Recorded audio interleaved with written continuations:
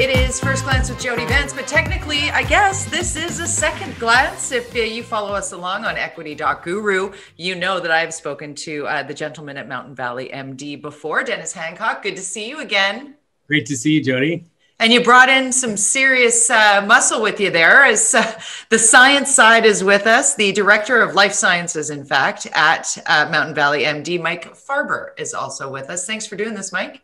This is how we roll here at First Glance with Jody Vance. We get excited about emerging companies and we share it with our viewers and our listeners. And certainly Mountain Valley MD has had some exciting news to share. Even it's only been a couple of weeks since we spoke with you last. And why don't you guys just dive right in and tell us the latest? What's the update? Yeah, perfect. You're very excited. Today we had a really great press release that went out describing a test that we're doing with our solubilized ivermectin in a format that will fully demonstrate its ability to clear COVID-19. And it's generally a very, very difficult study to conduct and design. It's in a BSL-4 lab, which there's less than 30 of those even available. And often projects would take 3 years to schedule. And we are starting, after we presented some of our preclinical data and showing them, how real the work we're doing and how impactful it is. We are, going ahead full speed. I signed that late yesterday, and we are starting at the end of February. So for those who perhaps didn't see our first chat, when we're talking about ivermectin, we are speaking about that very available, affordable, widely used and safe drug that we might know from the veterinarian more so than elsewhere. Mike, can you give us an idea about sort of the Coles notes on ivermectin and how it is now going from the bench to the bedside in this time of COVID-19 with such impactful possibilities? In terms of ivermectin, if you look back, it was a drug that was discovered approximately 30 years ago. Its real impact in human health has been basically in places like Africa, where it's used as an anti-parasitic. A lot of people know, but ivermectin has been dosed over 2 billion times in humans in the African continent and is very effective in clearing the body of a number of types of parasites. In North America, we really look at it such as in things like HeartGuard, where it's used as an anti-parasitic and to prevent things like heart worm disease. So it's a very popular drug, a very effective drug, very safe, already proven to be extremely safe in human use. But now, only recently, within the last 9 months or so, was even realized that it had very potent antiviral properties. So now it's basically a drug that is a generic drug, very cheap, as you say, that can be repurposed to be an antiviral. The real thing is that because of its low solubility, it has very poor bioavailability. And as an antiviral, you need to have a fairly high circulating amount in the body. And the only way to achieve that, we believe effectively, is with our technology. So give us the Coles notes on the technology, because I found this fascinating. When Dennis and I first spoke of this a few weeks back, it was mind-boggling. It has really stuck with me and certainly is a piece of the investor's puzzle when you're thinking about where you want to be investing your money and the technologies and moving forward. This is certainly, well, frankly, groundbreaking. Yeah, it is. Mm-hmm. So when you look at this type of drug, the macrocyclic lactones, the BCS class 2 drugs, they're highly lipophilic, very poorly soluble. So what we discovered was when we were working on the drug, even with our novel delivery technology, we ran into this wall that we couldn't get it into the technology, the delivery technology well enough. So I went back to the drawing board. I looked at what had been done before and said, okay, how can we solve the problem? And luckily enough, through a combination of well-accepted excipients, we discovered that we could make ivermectin 5,000 times more soluble than its original form.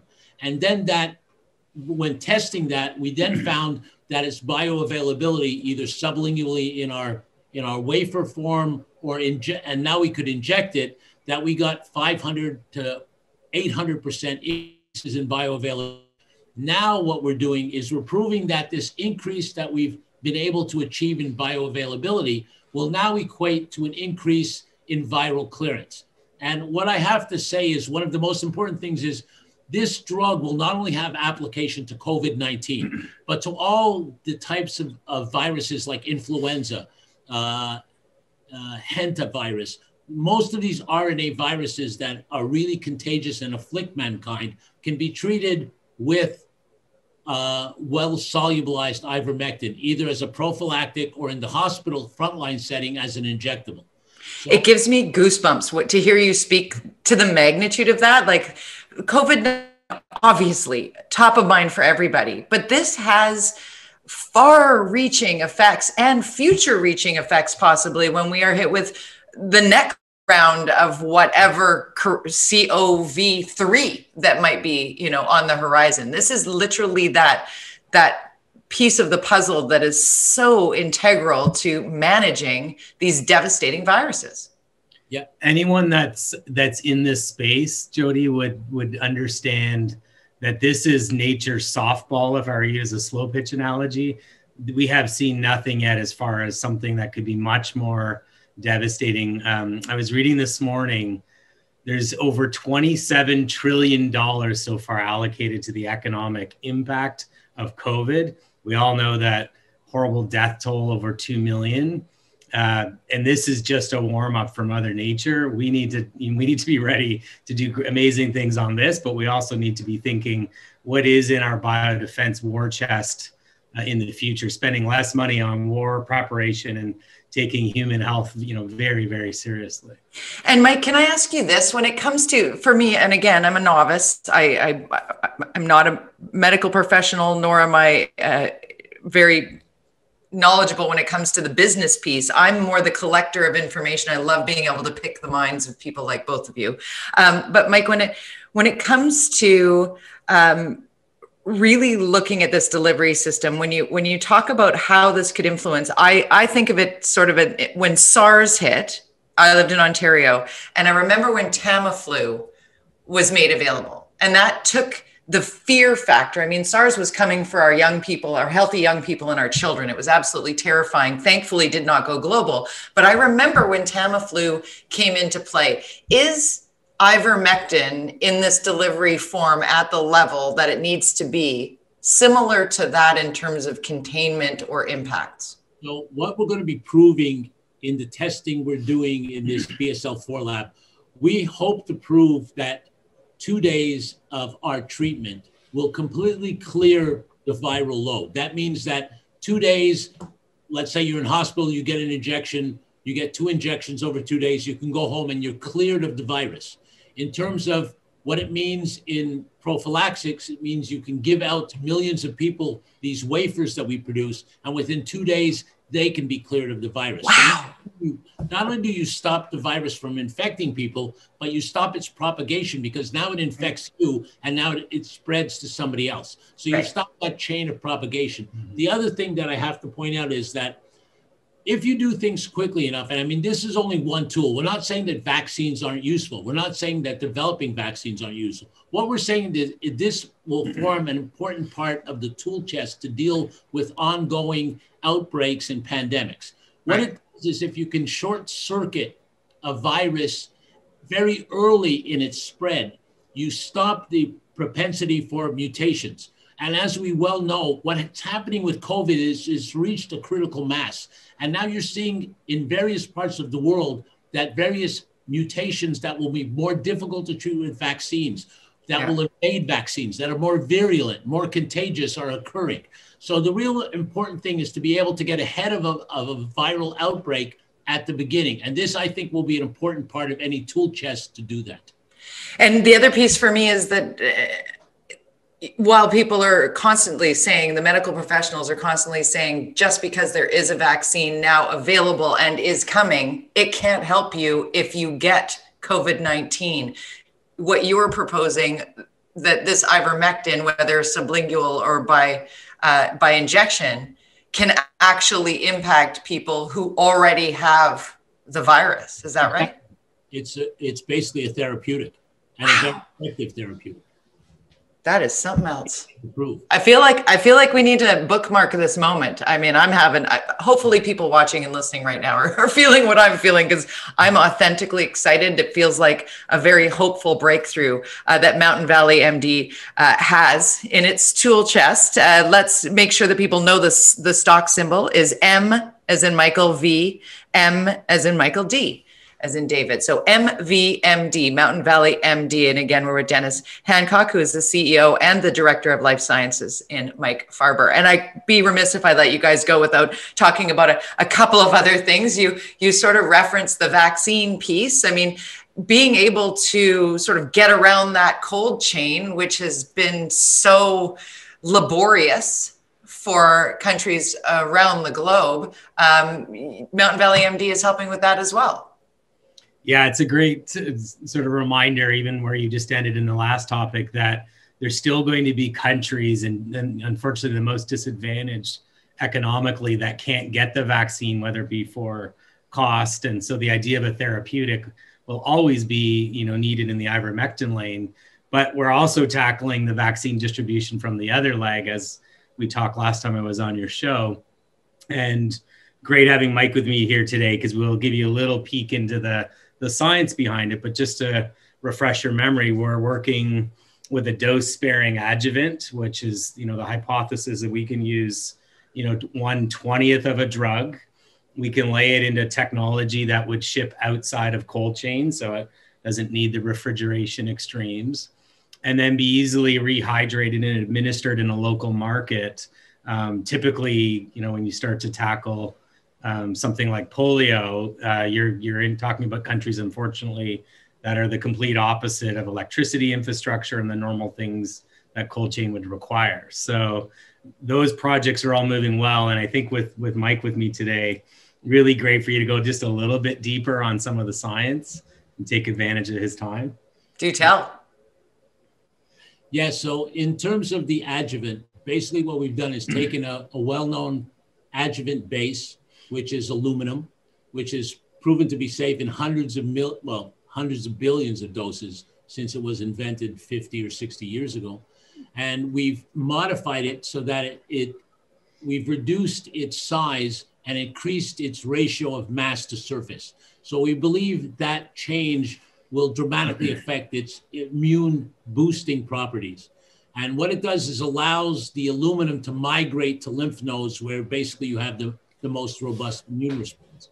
So we're now going to be engaged with Dr. Clements, who's our top advisor, a vaccinologist, has worked with, at Tulane University, has worked in various roles across the world in terms of vaccine rollouts, very knowledgeable.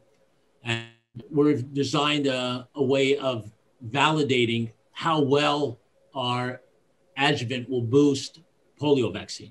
The other part is the combination between how polio is normally done, which is intramuscular, and our adjuvant. And we'll look at another role, which is how will the adjuvant be combined with an intradermal way of dosing to further boost and reduce dosage. So we believe that combining our adjuvant with an intradermal dose system. Is that a disc? What's an intradermal system? A way of injecting where you're just going under the skin to about 100 microns in Gotcha. depth. Okay, got you. Tricky, but there are systems which are coming to the forefront in terms of needleless injectors, where you can basically adjust the strength of how the needle or how the needleless spray impacts your skin to adjust it to the depth that you need. So interesting. Is becoming more and more acceptable through these needleless types of applicators.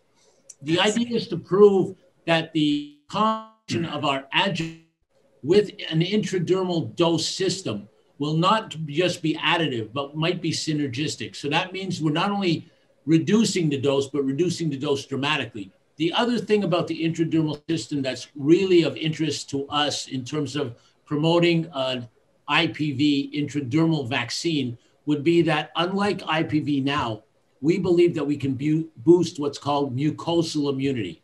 And that's one of the most important parts of what we have to achieve. Without mucosal immunity, when you inject people with IPV, What you do is you protect them against the virus entering their bodies, but you do not protect them against the virus replicating in their gastrointestinal tracts. So I'll give you an example, and this was something I learned, and I was taught by Dr. Clements, who's a real expert in this, is that, for instance, in Israel, 95% of people have been vaccinated with IPV against polio, but they find live polio in the sewer systems. Why?